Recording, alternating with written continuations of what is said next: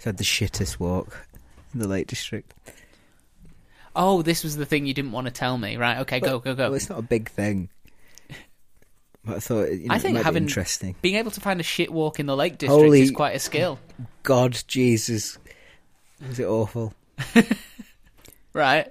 I mean, it's so close to Windermere. It's called, I can't remember the name of the thing. High Dam. High Dam. It's a man-made tarn. It was just walking around a bog for 3 hours. Right. No views. The weather was... it'd been nice if the weather was bad. Because then it'd been like something was achieved. It's like, come on, Loki. We made it through a storm. That's a story. It wasn't that. It wasn't even... There was no light. Just walking around with my camera and my dog. And there were sheep everywhere, which I know is normal in the Lake District. But what happened was, obviously, I've got a sheepdog. Kind of. Well, he's half sheepdog. He's half dog, half sheep. Yeah. And he's... it must be something innate in him. Oh, is he chasing them? That he sees a sheep and he stalks them. So I've only ever seen him do it with sheep and big birds. That's the poodle. But he gets down really low. And what? Very, very slow. Sneaks through. Sneaks, and then, without warning, it'll explode. It's time to pounce and eat a sheep. That's not what sheepdogs are supposed to do. Hey up, I'm Joe Heathcote, and this is Consistently Eccentric, a British history podcast where we try to make sense of some of the lesser known and more absurd people and events these islands have produced. So let's get started with... Recently I realised that although we do a British history podcast, where I take pride in trying to cover all eras of British history, we actually only cover a minuscule period of all time that has ever existed. So today, I wanted to address that a little bit. So it's the history of Britain. It's the history of Britain. But don't worry, I'm not going to do something silly like starting 13.5 billion years ago with the Big Bang. Okay. No. This story actually starts around 3.8 billion years ago. Okay. Because that is the time when the first organisms are thought to have developed on planet Earth. How long have we got to record this, Joe? It's a good job you turned up early. Right. Let's put it that way. Through a process of evolution, organic life took on many strange and wonderful forms. Yes, like the octopus. Paris Hilton. The majestic buffalo. We've got Neanderthals and stuff, haven't we? Is that where you're going? It might be. Neanderthals will make an appearance. Of course they will. Naturally. They're like the bad boys. The big heads. Yeah. Some types of organism thrived, while others didn't. And the never-ending competition for resources and deadly arms race of predator versus prey refined and developed such advantageous things as eyes, wings, the ability to regrow limbs, echolocation, and, for some more unfortunate creatures, the ability to vomit up your own stomach. Who's that? Sea cucumbers. For what and I believe purpose? starfish. They vomit up their stomach onto the thing they want to eat and they digest it that way. Oh, And then they suck it back in. External. Yeah. They put their stomach on the food rather than putting the food on the stomach. That's cool. Yeah. All very varied and exciting, yes, as I'm sure all of our listeners will agree. Yeah. And just a quick note from here on in, much of what follows has been simplified to a ridiculous degree. For brevity, and also because I am not a scientist, so I couldn't go into detail even if I wanted to. And amazingly, it's also very difficult to pinpoint the exact sequence of events from millions of years ago, and even harder to recreate the lives of the animals that were alive at the time. So there will be a lot of, we think, or it is suspected that, or our best guess is, from here on out. I can imagine. So, on one branch of the evolutionary tree were a group of mammals known collectively as the great apes. The great apes had split off from other primates approximately 80 million years ago, which is where you'll find the last common ancestor of great apes and gibbons. The gibbons were subsequently bundled into the group known as lesser apes. Oh, that's mean, isn't it? Yeah, it's a good job they didn't understand the concept of an insult, because that does seem to be quite an insulting thing to do to them. See, I wouldn't adopt a gibbon. Why not? I like the long hands and the way they run with them in the air. Well, adopt one then. No. I know, it's the anniversary of my adoption of Tim Tom, the orangutan. Really? Yeah, because I got it instead of doing Valentine's, which me and Kate don't do. You adopted an an orangutan called Tim Tom. How's he doing? All right. Well, the cuddly toy is in my car. Yeah. But I haven't had any information about Tim Tom. Don't know if she's still alive. Maybe you should write to them. If she's doing well.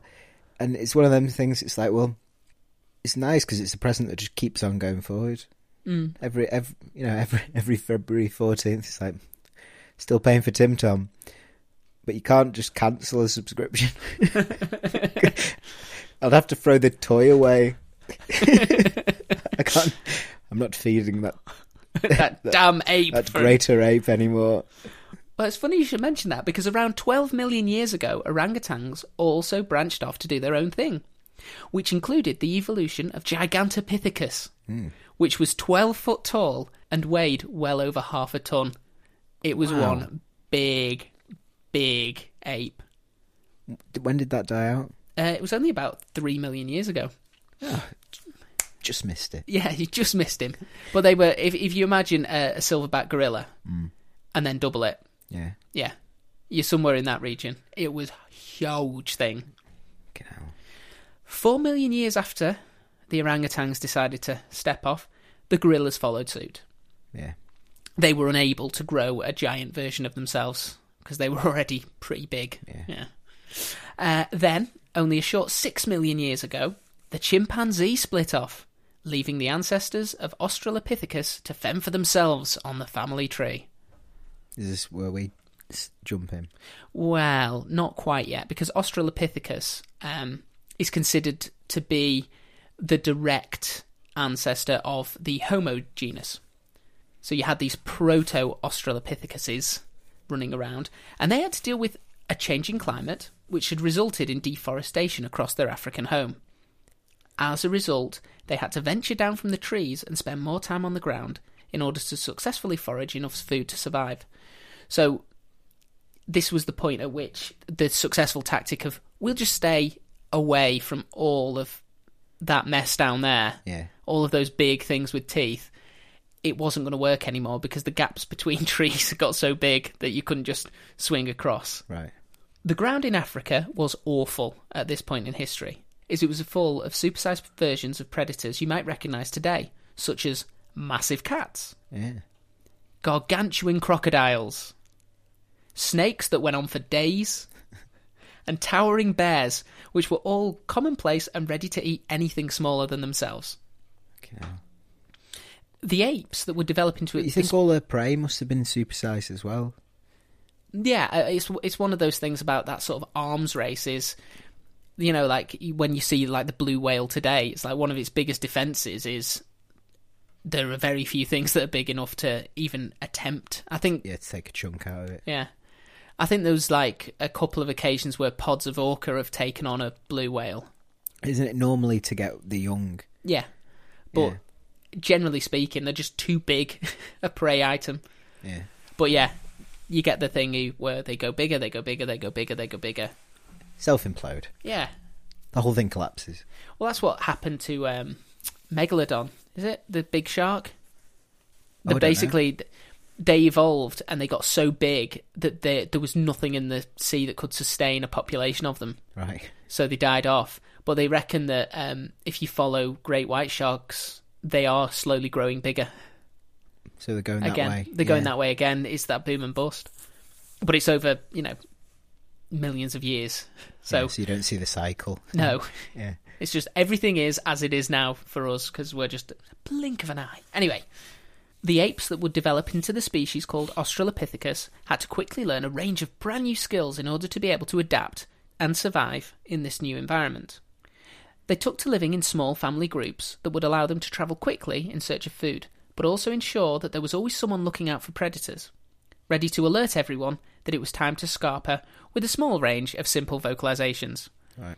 So we're sort of still at the level that you'd imagine from like chimpanzees at the moment, where there's a few different calls, and one means I found food, one means, we've got someone we're going to have to fight for the food, and one means shit, big thing, Yeah. run. That's just a scream, isn't it? Probably. Yeah. Yeah. What is it, mother? No one Is asks dinner that question. ready? Yeah, that's it. You hear that and you just run. Hold on a second, Joe. So the cats have absolutely... I need to blow my nose. It's just filling up. You got an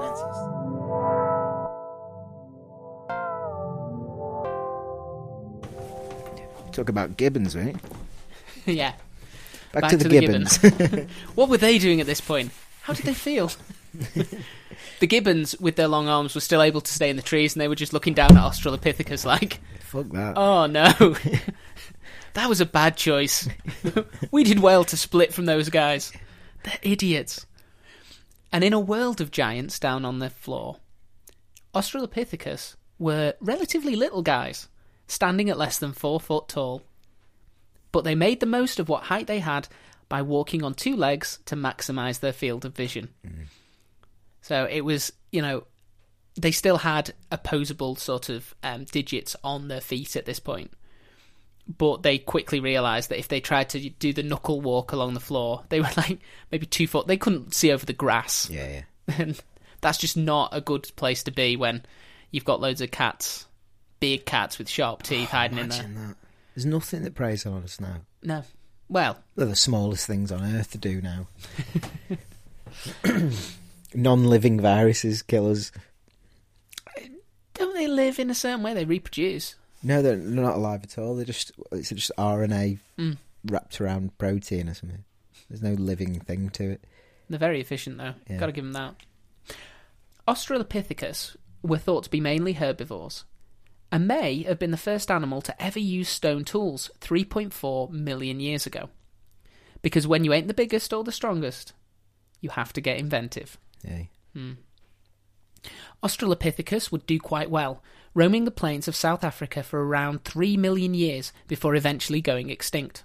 Though it could be argued that extinction was Australopithecus's own fault, as it was falling victim to its own success. Because during its time on the plains, one of the most important things that Australopithecus did was to constantly increase the size of its brain over the course of thousands and thousands of generations. As any member of the group who was not smart enough would be picked off by one of the many, many predators. Oh, it's who a stupid death. Yeah. Yeah. It was very much, it was a game of Survivor at all times. You could never let your guard down. And any that weren't quick enough, weren't strong enough, weren't resourceful enough, they were lopped off quite quickly. So you were just left with this hardcore group. Fucking hell. When did we become self-aware? We'll get to that. Oh, yeah. Has that happened? They're not self-aware yet. Not in the same way we are. Right. I mean, I'm pretty sure they would have recognised when one of their number went down, and they would have, possibly changed tactics accordingly. But they're not worried about the haircuts. No. Right. I mean, they've still covered in hair on most of their bodies by this point. Right. An increased brain size required a number of other biological adaptations, including a shorter gestation period and a faster metabolic rate. They have tails? No. No. And no tails. And no tails. That's another thing. If you're on the floor, no tails. Yeah. What do you want those for? You're walking on 2 legs, no tails. It's dragging, isn't it? Yeah. It's just something for the cats to grab. Yeah. You think you've got away, and they've got the tip of your tail. It's like, oh, shit. With muscle mass being sacrificed in order to keep all of that sweet increased intellect ticking over, because the brain is the most energy resource heavy part of your body by far. So whereas the gorilla had small brain, big muscle, Australopithecus and all of the animals that evolved from Australopithecus went down the route of, we're going to sacrifice some of that sheer strength, some of that muscle mass, so that we can outthink you. Right. We're putting all of our eggs in that basket, thank you very much, and we'll see how that bears. Eventually, the sum of these changes in some groups of Australopithecus in East Africa meant that they couldn't really be described as Australopithecus anymore. In fact, they were a brand new genus all of their very own. The Homos. Yeah. were there. The first of these new animals appeared around 2.5 million years ago and was called Homo habilis, which means... Habilis. Don't know. Habit? Handyman. Handyman? Yep. Why? It got the name as it was believed to be the first species of animal to purposefully make tools, rather than just hoping they would come across a conveniently shaped rock. Right. So when you see the very, very first sort of, the flints that have been knapped, the very first animal to do that was Homo habilis, which meant that it had a wider range of tools. So it could do things like, skinning and preparing meat. It'd have something to cut with, it'd have something to skin with. With a bigger brain to fuel, it is also thought that Homo habilis began increasing the meat content of its diet by scavenging from the kills of small predators. By working in groups of up to 70 individuals, Homo habilis could scare off animals like jackals by throwing sticks and stones at them. Okay. It's not sophisticated at this point, but they've at least worked out it would be insanity for us to go off against a massive leopard or something. We're not going to... But they can coordinate in a way, yeah. But we can definitely, if we all get together, we can scare off a jackal or something smaller, and we can eat, share out the food that we get from that. And it's easier to do that multiple times with animals that aren't going to harm you than to try and go for the big score once. Yeah. And that leopard it may leave the kill, but it's taking Greg as it goes, It's like a consolation prize. And one of them was called Greg. Even back then. There's always been a Greg. He's part of the group. He's just there. Yeah. Homo Greg. I've totally lost where I was now thinking about Homo Greg. Yes, wasn't the most sophisticated strategies they were using, but these were strategies that worked. Until some groups had brains that were twice as large as their grandfathers, the Australopithecus. So being able to get a regular source of protein and all of that extra meat meant that they could increase the brain size even further. Right. So there's a limit to the size of brain you can have as a herbivore. These groups would eventually develop into a second brand new species of Homo erectus, which means... Standing. Yes, upright man. Yeah. Homo erectus used its larger brain to develop spears and complex hunting tactics to allow for the hunting of large game and to finally offer some resistance to the apex predators in Africa. So these were the guys who were first going after things like mammoth and those really big, and elephants and things like that. They were the guys who went, actually, we may not have big teeth, but we can make fake teeth and put them on sticks, and then we can all stab with the fake teeth on the sticks. Fucking hell. And eventually, dead. Yeah. Hooray! How long would you survive? What? If I just dropped you somewhere now and you had to just crack on with it. I'm not dropping you dropping you in the wilderness. How long can the human body survive without food or water? I think that's the question. 2 days. Right, there you go. It depends on... it could be massively changed by whether I'd had enough water that day before you kidnapped me, or whether I was already a bit dehydrated. Yeah. It's 24 hours in that. Yeah. Oh, God. Well, I'm not even going to bother standing up. There's just no point. Not trusting the stream. I can't be sure. No, to be honest, if you drop me in the middle of the outback, I'd probably just give up and just dig my own grave. I've got enough energy for this. There we go. At least I can die with some dignity. They also, the Homo erectus, produced other more sophisticated tools such as hand axes to help in butchering the meat from the successful hunts.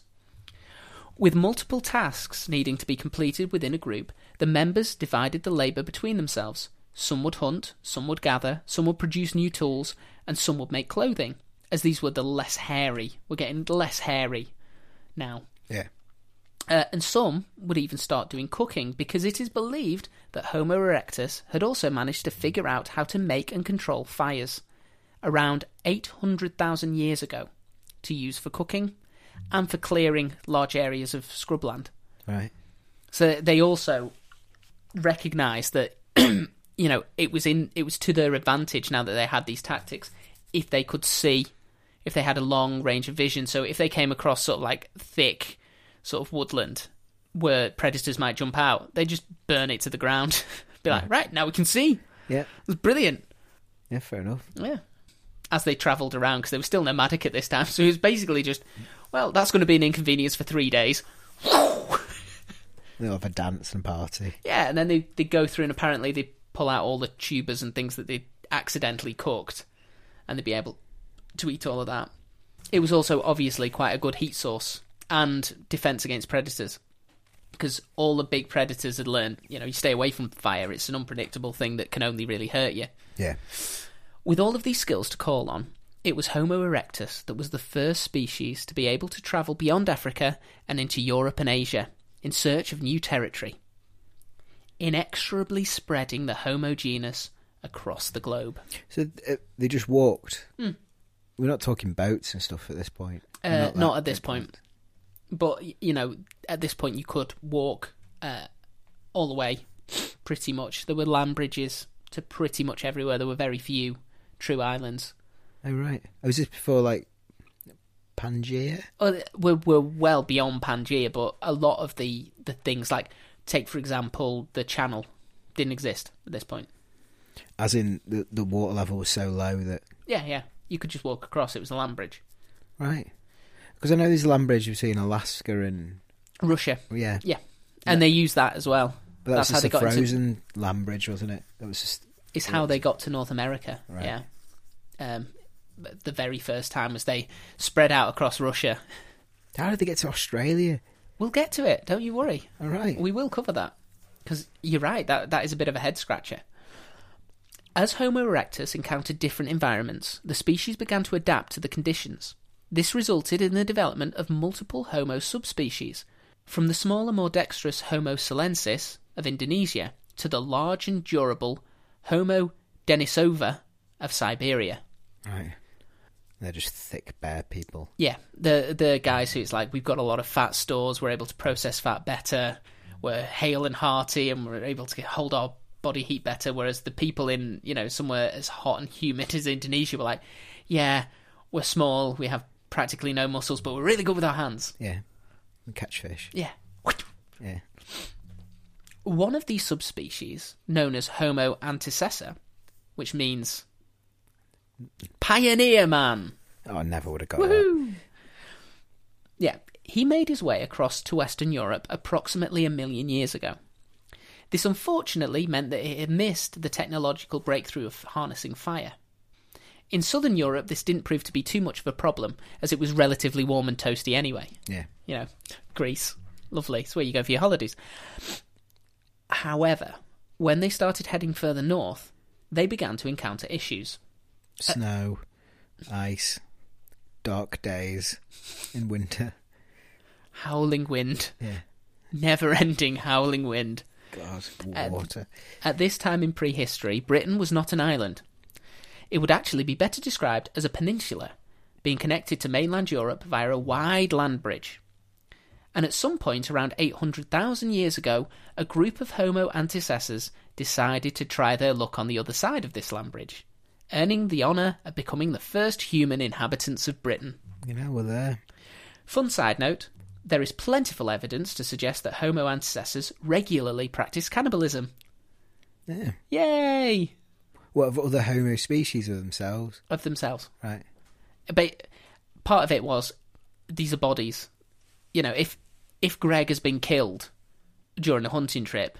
Well, I suppose a lot of animals eat Greg their meat. own, don't they? Yeah, you have Greg meat. You'd be stupid to waste Greg meat. Yeah, it's so tasty. And this is before the idea of ritual burials and things like that. It's just, okay, Greg's gone, but where Greg once was, there is now a pile of meat. Yeah. Let's life's given us lemons. And it's organic.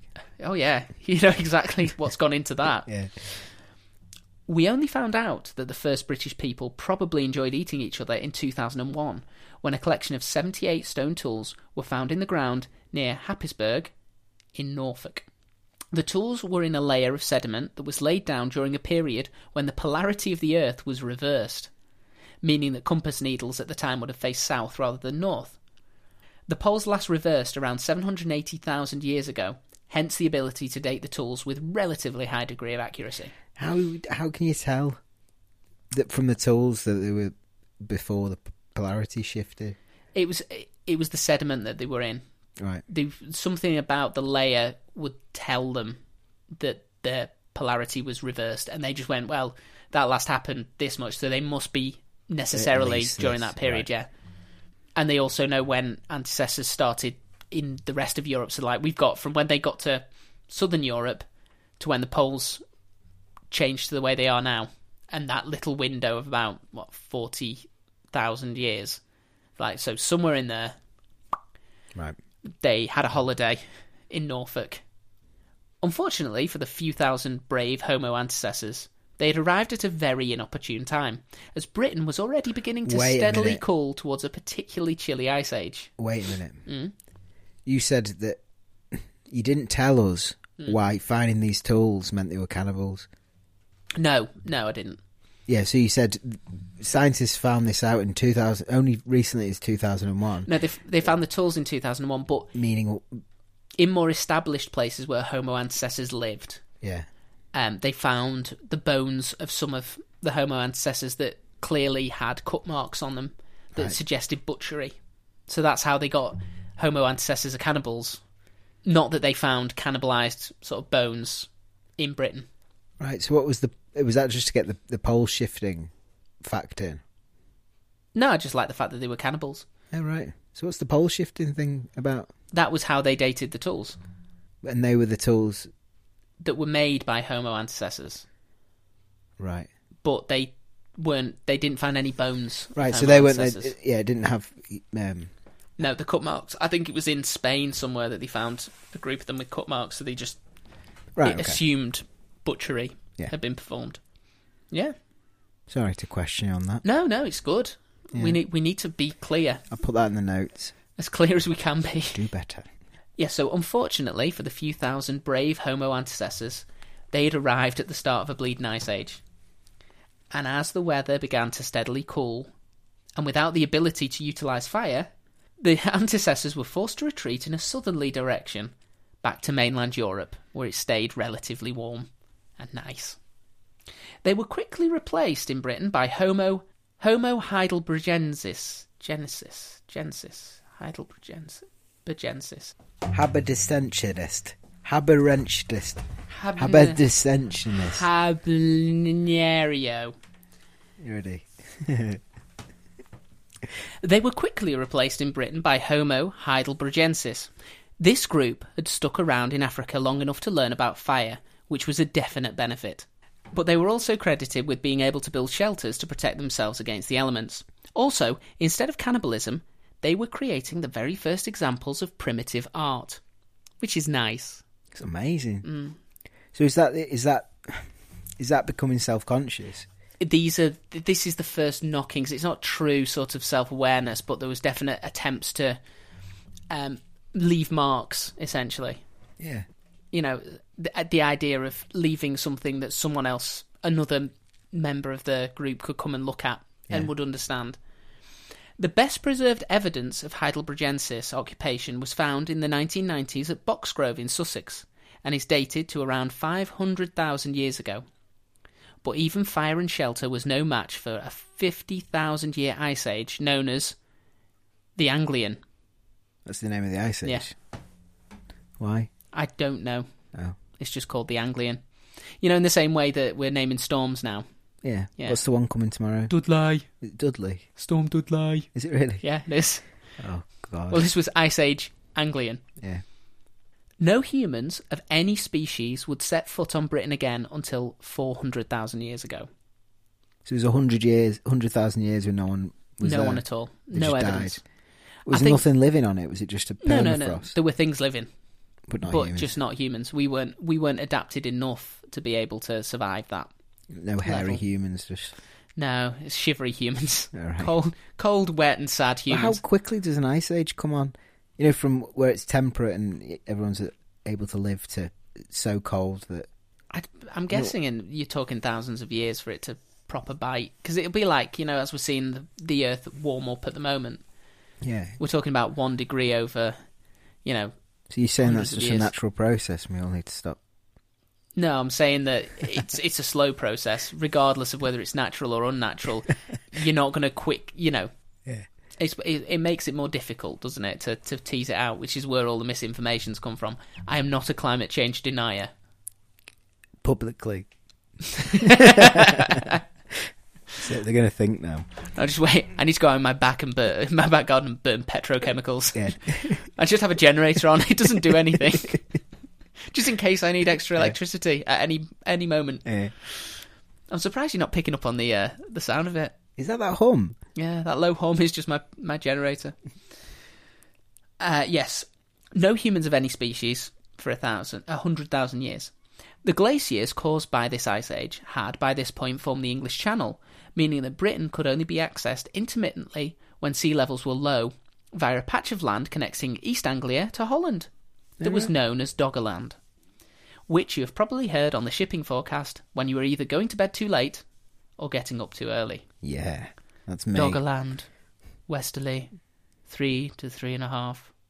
So is it a very shallow point in the channel, that? Well, it's not in the channel, it's slightly north of the channel, because it's connecting East Anglia to Holland. Right. But yeah, it was a bit like the Low Countries. It was just an extension of the Low Countries, at one time. I don't know what the Low Countries are. Like Holland, Belgium, all the places that are at or just below sea level. Right, yeah.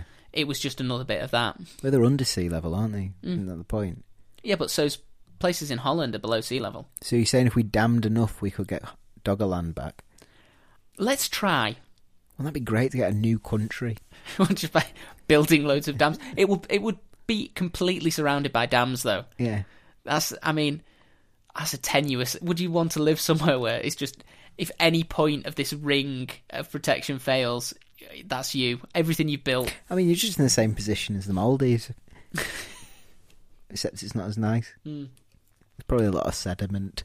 I bet it'd be very good. Fertile land. Yeah, if you could get to the soil, I bet it'd be really, really good. Bit salty, but how big them sweet potatoes going to grow? That's it. You could be the Yam King Yeah. of Doggerland. This is a plan. That's a good title for a book. What, the Yam King of Doggerland. Doggerland? Yeah. Heathcote's yams. Get them while we can still access them. Yeah.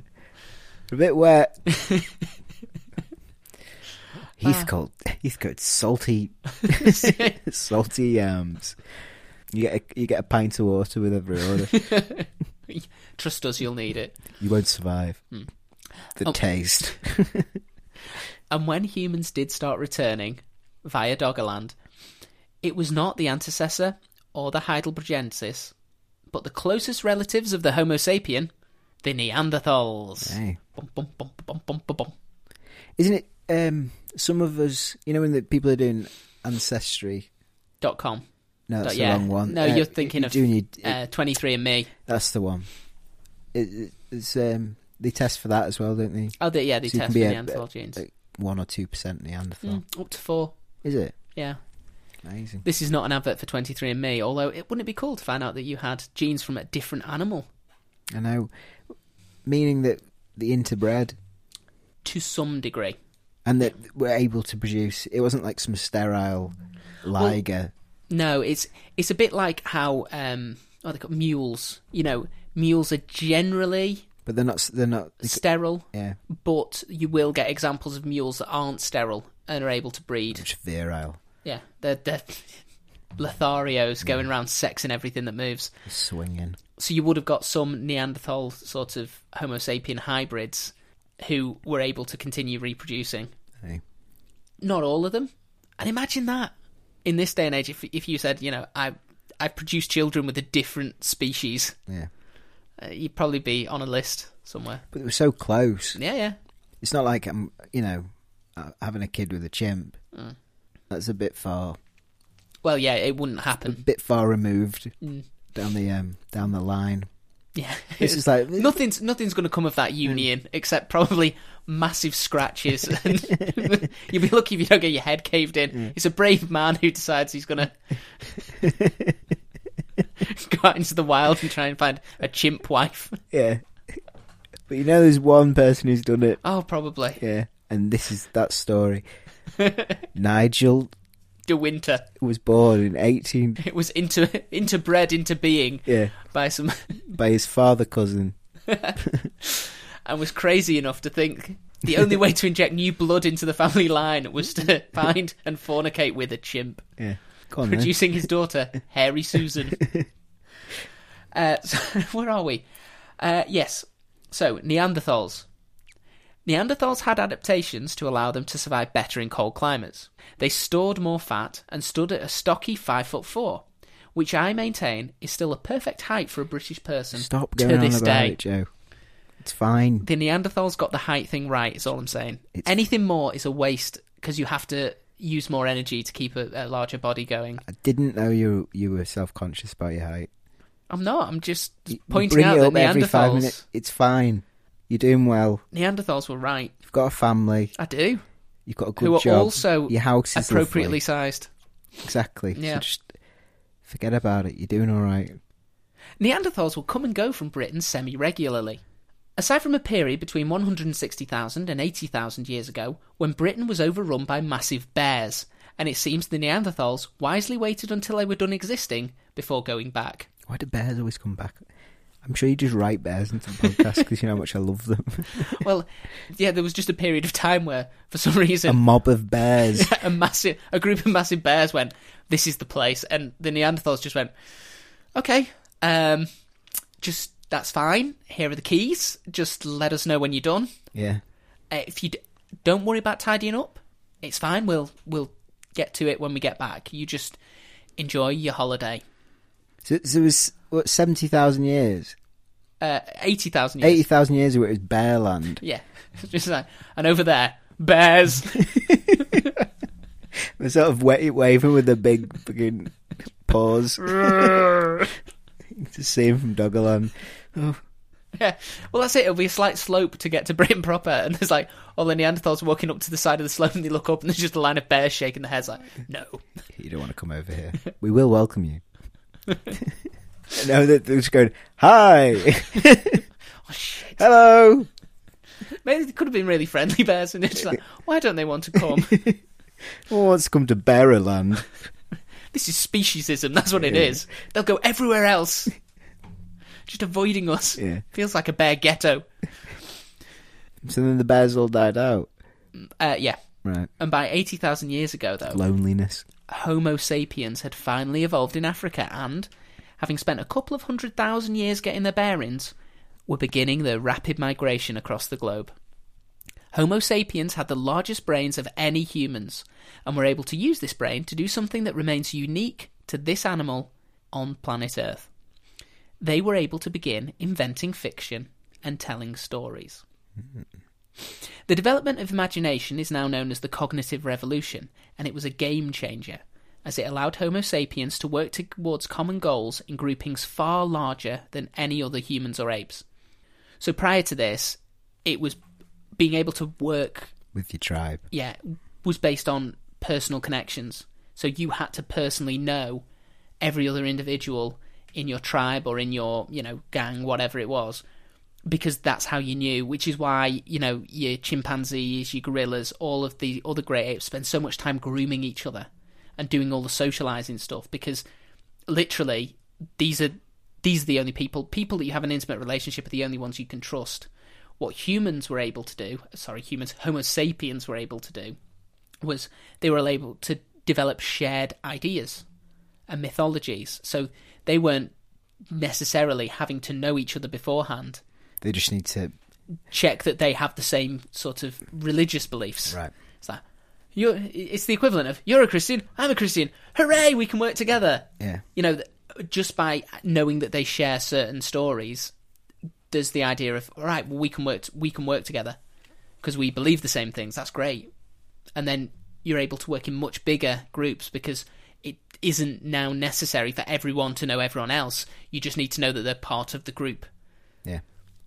Are we not going to... Is that the end of our evolution? We're not going to diverge again, are we? We sort of put a stop on that. Well, the diverging, possibly not, but we will continue to evolve. But aren't we sort of evolving externally now?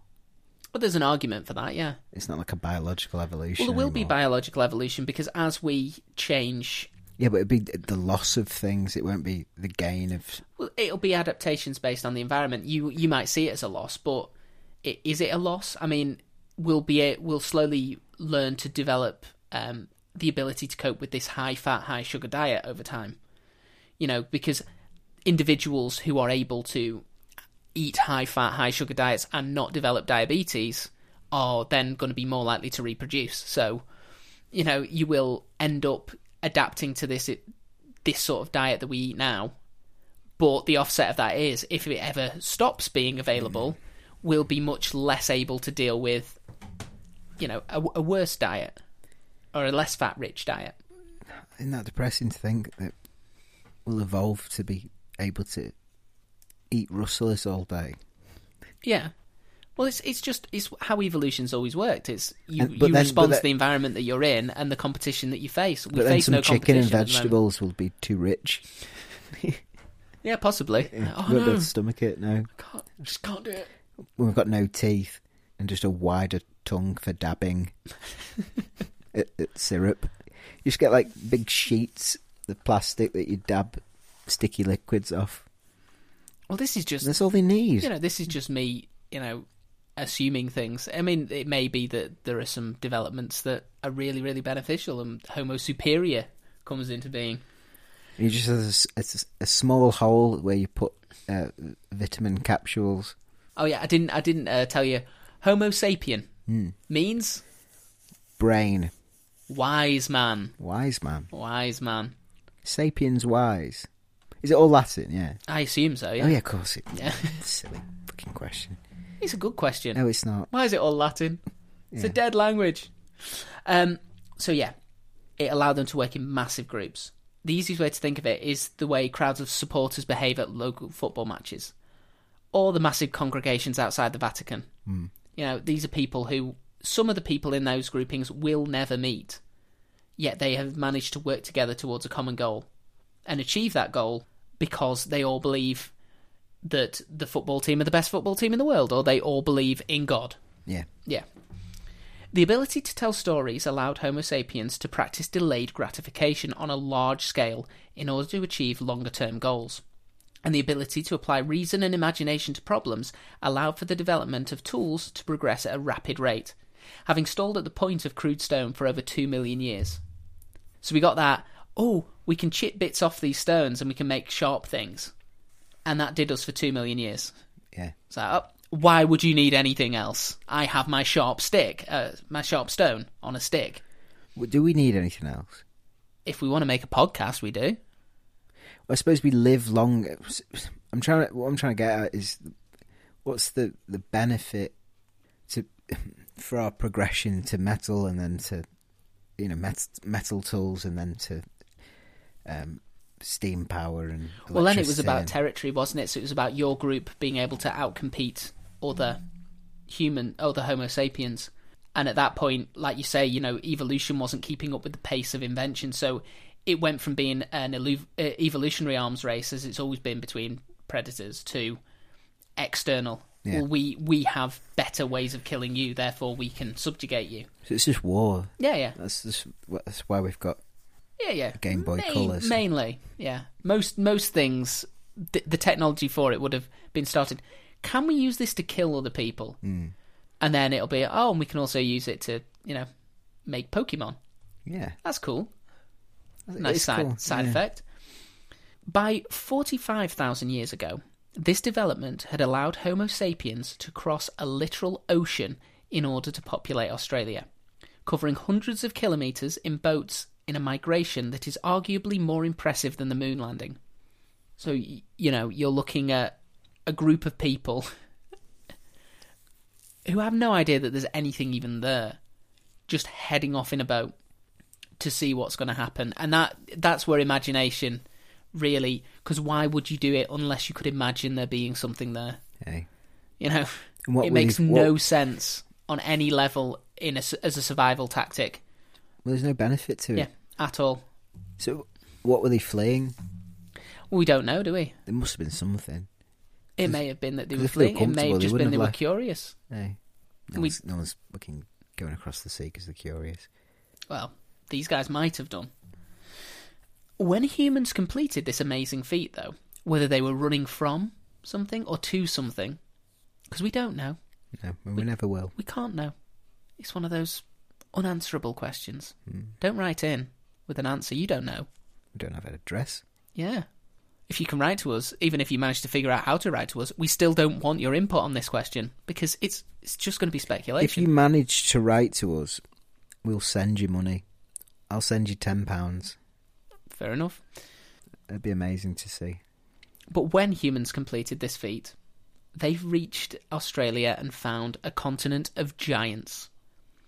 A 2-metre tall kangaroo, a giant marsupial version of a tiger, flightless birds twice the size of the modern-day ostrich. A marsupial version of a tiger? So a tiger with a pouch? A tiger with a pocket, yep. Pocket tiger. Fucking hell. Flightless birds twice the size of ostriches, 5-metre-long snakes, and a wombat that weighed 2.5 tons and was known as Diprotodon. And you're looking at Greg and you're like, I didn't imagine this, mate. Yeah, we've developed the capacity for imagination, but even now... I think we've gone insane. Yeah, mind has blown a gasket here. Well, especially, they probably didn't have a lot of fresh water. They were probably landing dehydrated, severely malnourished, and then they're looking up and it's like, oh my, it's got a pocket. Everything's got pockets. What is this place? Amazing. Which is how he got his first name, Pocketland. You're joking. Of course I am. No. All in all, there were 24 species of animal in Australia that weighed more than 50 kilograms when humans arrived. Within a few thousand years, the only one left was the red kangaroo. The Homo sapien settlers would fill the void of these lost marsupials. They ate them all, is that the point? They killed them. Right. Basically, what normally happens is, when a new threat emerges, animals have time to adapt over generations to learn, this thing's dangerous, you should avoid it. But the humans turned up, they were small, they were in a land of giants and they were tiny. So all of these massive creatures sort of took one look at them and went, yeah, don't rate your chances, mate. Turned round, got back to whatever business they were doing, and then was being stabbed by spears and hunted by these animals that could, use tactics to just absolutely wreck their shit. And none of them had enough time to evolve to even realise that it was an issue. Because, they weren't leaving survivors from the groups that they found that would go on and breed and would sort of pass on knowledge of, oh, you avoid those to their children. That just wasn't happening. Yeah, they're all gone. Yeah. Oh my God. It would be the equivalent today of sort of walking up to a Labrador and then brutally stabbing it. It wasn't expecting that. No. It's no fault on the Labrador saying, oh, you were overpowered. It's totally outside of your range of experience. And they don't have the imagination to go, I wonder if those things could be a threat. It was just, I'm bigger, I'm stronger. They're tiny, I could step on them. Mm. So yeah, they just killed Those everything. are the rules we've all been playing with. After they killed all of these giant marsupials, Homo sapiens filled the void, diversifying into over 500 tribes, each with a distinct language and culture, who would remain cut off from the rest of their fellow humans for the next 44,500 years, give or take. However, it's not that the first settlers in Australia were particularly bloodthirsty examples of Homo sapiens. Did they go on to New Zealand as well? New Zealand was only first settled. It's something ridiculous, like less than 1,000 years ago. Oh. Yeah. The first Maori got to New Zealand, it's like less than 1,000 years ago. How's that possible? Because it was very difficult to get to. I understand. Well, no, but how did no Westerners get there first? We only started searching the southern continent relatively recently. Right. When was Cook? What, sailing around the world? Yeah. That was less than a... Well, he found New Zealand, didn't he? Yeah, but it's less than 1,000 years ago. I don't know. You're the history guy. Yeah, way less than 1,000 years ago. I did a double take when I looked at when New Zealand was first settled. I was like, no, that can't be right. You must mean 8,000 years. It's like, no, 800. Oh, okay. It doesn't feel like it should be right. No, it's not at all. No. Yeah, but it's not that the Australians were particularly bloodthirsty. This kind of mass extinction and subsequent replacement occurred everywhere that Homo sapiens went. When they first arrived in the Americas in around 14,000, before Common Era, it only took them 2,000 years to kill off 34 of the 47 large mammal species in North America, along with countless other species of bird, reptile, and smaller mammals. As they continued their march through the continent, South America fared no better, losing 50 out of its 60 big cat species in a matter of centuries. Essentially, Homo sapiens were, to the large mammals, what a meteor was to the dinosaurs. A mass extinction event, albeit one with a face. Unbelievable. Yeah. It's quite sad, doesn't it? We're still doing it. We'd hit the evolutionary lottery. We put all of our chips into big brain. And for millions of years, we were just scraping our way by. You know, it wasn't a good idea. It didn't seem like it was going to help. And then we hit that threshold, and we suddenly became an unstoppable force. Mm. And at this point, saw no reason to even consider what that was doing in terms of the ecosystem, because why would you? No animal has ever been this successful, so you've got no precedent to say, well, what happens if, you know, you are able to just outcompete everything in every niche, regardless of how long they've been evolving to be specialists in that area. Okay. Even the other members of the Homo genus were not safe. And although there is evidence, as you've said, of some inbreeding, with between 1 to 4% of European DNA thought to be Neanderthal in origin, it was clear that no other Homo could compete with the sapiens to defend territory. Our closest relatives, the Neanderthals, had finally succumbed to extinction around 30,000 years ago. And the very last Homo genus, aside from sapiens on the planet, Homo floresiensis, were finally wiped out only around 13,000 years ago. They were not quite 4 foot tall, and they lived on the island of Flores in Indonesia, and were nicknamed hobbits. Oh, really? Yeah. So, you know the pygmy? Yes. Yeah, do you know anything about them? As far as I'm aware, pygmies are still Homo sapiens. They've just specialised. Right. They've not because they've been cut off for so long. Yeah, they've not specialised to the point where they are now their own species, but they are highly specialised versions of Homo sapien. Right. Because Homo sapiens, 13,000 years ago, were the last humans standing, which is why now when we say human and Homo sapien, the terms are interchangeable. But while all Homo sapiens are humans, not all humans that have ever existed were Homo sapiens. Right. And Homo sapiens had already visited Britain as early as 40,000 years ago. However, much like the Neanderthals, they were only occasional residents, often having to retreat due to the harsh climate and the continued stubbornness of the bear population, who didn't feel like giving up their position as apex predators just yet. Yeah, couldn't get rid of the bears quick. No, and I'm wondering if, because the bears had intermittent contact with humans over, the preceding hundreds of thousands of years, if they were a bit more canny and wise than... Because it wasn't like the same sort of human blitzkrieg that went through North America and to Australia.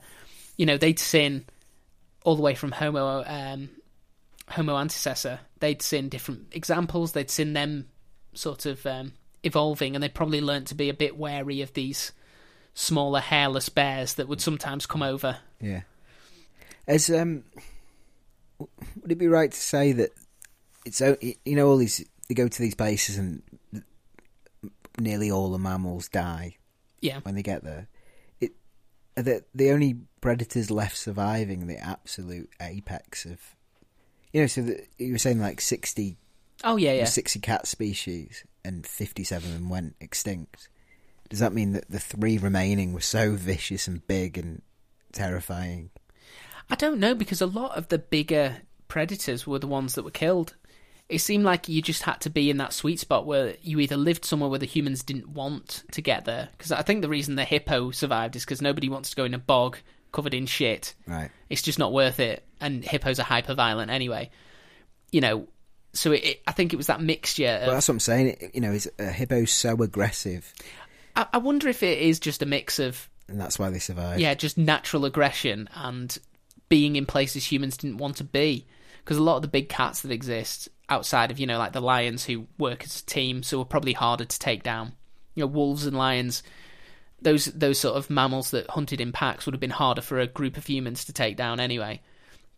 But, like you get all the big cats that live in the jungle and all of these places where it's not really feasible at this time to have this. Yeah. That may have been what saved them.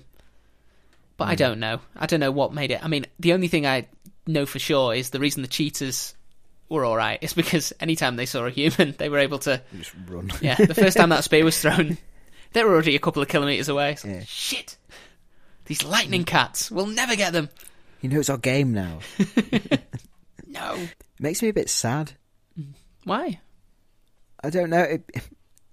Am I sad? It's kind of a. I wish I could see a world before the impact of humans. Yeah, but the ability to formulate that idea required there to have been humans that, evolved in the way they did. Yeah. And these guys didn't know that they were decimating it. I understand that. We now have the knowledge. So when Homo sapiens in this time period caused an extinction of an animal, we are far more culpable because we all understand to some degree that our actions as a species have these massive ramifications, and we all sort of can make choices to not engage in that process for whatever way, like the whole palm oil thing and orangutans, going back to your friend. Yeah, Timmy Tom. Yeah. But back then, this had never happened before. No one had ever had this advantage. They're just sort of seeing how far they can go, bless them. They didn't realise that how far they could go was finite. Yeah. That's it. It's just like... Yeah, they didn't even know that the world was a finite area. It was just like, we'll keep going forever. I imagine you'll get to the point where we start cutting all the trees down. Because it's changing the landscape of removing all the animals that lived there originally, but then you completely change not just the mammals and the predators and the herbivores, but you're changing water courses and mining the rock. And yeah, we're getting closer to those times. Yeah. In fact, humans only managed to gain a permanent foothold on British shores between 10,000 and 9,000 years ago. Though to be fair, this is the period when 99% of all human progress has taken place, so it isn't like Britain missed out on too much. However, to put that date for the first ongoing occupation in perspective, at around the same time, humans in Iraq were already brewing beer. A bit further eastwards, people in Asia were busy domesticating the cat. And a fun group of people in Sweden were experimenting with fermenting fish. Because of course they were. Yeah. That's how old that is, that putrid... The first fermentation of fish was about 9,000 years ago, yeah. Wow. So we're only just getting people able to just eke out an existence, and they're busy, trying different techniques of storing food. Right. The most famous of these early British residents is arguably Cheddar Man, who was found in Cheddar Gorge in Somerset in 1903. He was in his 20s when he died, violently, and DNA testing suggests he had both dark skin and blue eyes. I saw this. Did you watch it the other night? Was it on the other night? Yeah. No. Have you seen the program? You must have seen the program where they show the... No, I've seen the artist's impression of what he would have looked like. Yeah. Amazing. Those piercing blue eyes. He'd have been a Hollywood... In a different world, he'd have been a Hollywood actor. It's a strange look to see it, because it's, nobody looks like that. Cut off from the rest of the continent, it is fair to say that early British humans were a little bit backward on the technology front. They were reliant on the ongoing steady drip of immigration from Europe for the introduction of farming techniques and the introduction of domesticated animals such as pigs, sheep and cows. So this is what you're talking about. This period, the agricultural period, is when we started terraforming, essentially. This is when we started chopping down diverse sort of landscapes and going, no, you will now be corn.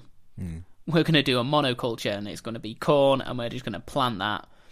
And they reckon that during this time, the average sort of life expectancy for just a guy working and the average sort of enjoyment of life for a guy working reduced dramatically. Because when you were a hunter-gatherer, you were constantly moving, you were constantly doing different things. Everybody as part of the group would have to have all of the skills and be able to do everything. So you had a massive breadth of knowledge about so many different things. And then you go to the agricultural thing where it's, right, all you need to know is corn. Yeah. Your job is corn. And it's at this point that you started getting the building of kingdoms. So you start to get the idea of, you have to do the corn, and then you have to give me some of the corn, but in return I'm going to make sure to protect you and your cornfields. So if you pay me in corn, I will protect you. Yeah. But I won't have to work aside from protecting you, which won't happen that often. So I'll have lots of time for leisure and to develop art and to do fun things. But you've got the corn thing, okay? You're corn guy. You're my corn guy. I don't like corn. Well, you're going to have to learn to love corn, or at least tolerate corn, because you're my corn guy. Can I eat anything but corn? Once a year, I may give you a fish. That's because I love Can I you. specify the fish? It'll be hake. Will it? Yeah. It's always hake. And do you know what you're going to have that with? Cornbread. Cornbread.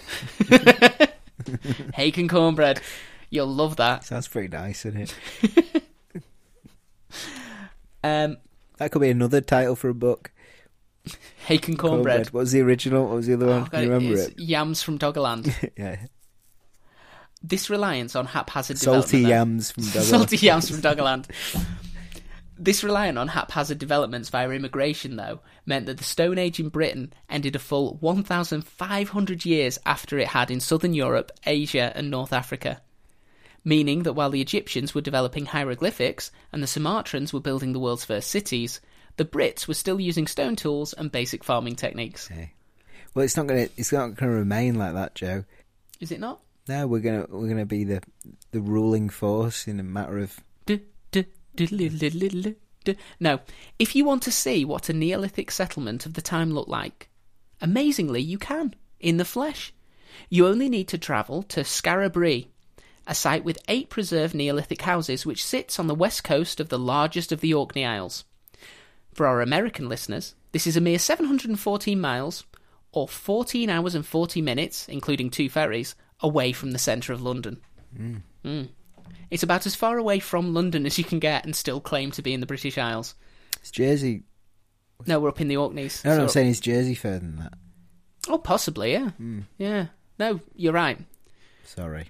It's the furthest away you can get and still be in the British Isles, except for Jersey. Parts of the... Shut up. Anguilla? This is not a geography podcast, okay? At the end of the Neolithic period, the population of the entire British Isles was estimated to be only 250,000 people. I should say 250,000 miserable, weather-beaten. Yeah.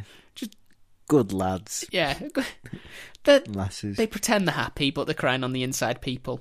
And even at the end of the Bronze Age, in around 800 BCE, this had only doubled to 500,000. However, this 500,000 original British Homo sapien inhabitants could only enjoy their new Iron Age comforts for a brief period of around 150 years, before a group of tribes from Central Europe called the Celts decided to come over and take their jobs and livelihoods and not pay tax. Were they from Central Europe? Yeah, I didn't know the that. Celts were immigrants. Right. Yeah. Well, they were every part of us immigrants, aren't they? But... Yeah, but you could make the claim that the Celts were the first immigrants because the original Homo sapiens who finally had settled around 9,000 years, ago, and then 8,000 years after that, the Celts came over with brilliant technologies and compared, yes. Yeah. And then as soon as they came over and they'd cut sort of most of the ties with Europe, they went straight into the same process of being completely behind in terms of technology, making them ripe for immigration, another wave of immigration, which is basically what happens. Someone comes over with improved technology, takes Britain, and they go, hey, we're the new British people, and then they stagnate and they drop behind, and then another wave of people from Europe who've developed things come across and go, yay, we've now taken Britain, and then they stagnate, and then the next lot come and go, yay, we're taking it. That is the story of Britain, basically. Yeah. But not anymore. Yeah, because we're not stagnating, falling behind, and now just no more immigrants. It feels more and more like we're the appendix of Europe. It's like we used to do something, we don't anymore. Yeah. Brexit means Brexit. Yeah, that's what we've done, isn't it? Gone. Yeah, we don't want any more of those competent people that were keeping the country afloat, holding us back from our destiny. Yeah. The worthless, washed-up empire. Decimation. Anyway, it could be argued that the arrival of the Celts represents the true beginning of history in Britain, as the language and culture of these peoples has left a mark that is still resonating to this day. with the stories of the great Celtic leaders such as Boudicca and Caractacus forming part of the national story that we use to define Britain. However, the first written records of life in Britain did not begin to be set down until the arrival of the Romans in 43 AD, which today is considered to be the defining line that ends prehistory in the British Isles, and which, up until this episode, has also marked the earliest event we have discussed on this podcast. Right. And the inspiration for doing this today was our brother Thomas lending me a book called Sapiens, A Brief History of Humankind by Yuval Noah Harari. And I can't say that was the main source, because I had to go through a lot of websites to find out specific British things, but it definitely was the inspiration, and it's such a good book to read. It's so fun. And that talks about how we may continue to evolve as well, to your question. There's some theories positive. I don't see us evolve. I see us devolving. Hi there, it's Emma, Chief Organiser at Consistently Eccentric, here to remind you all that if you like what you hear, you can catch up with all previous episodes and session series by searching for us on Acast, Spotify and iTunes. How fancy. You can also join us on Instagram at Consistently Eccentric Podcast, where we update on the weekly episode and post all of our bonus content for you lucky lot. See you next week.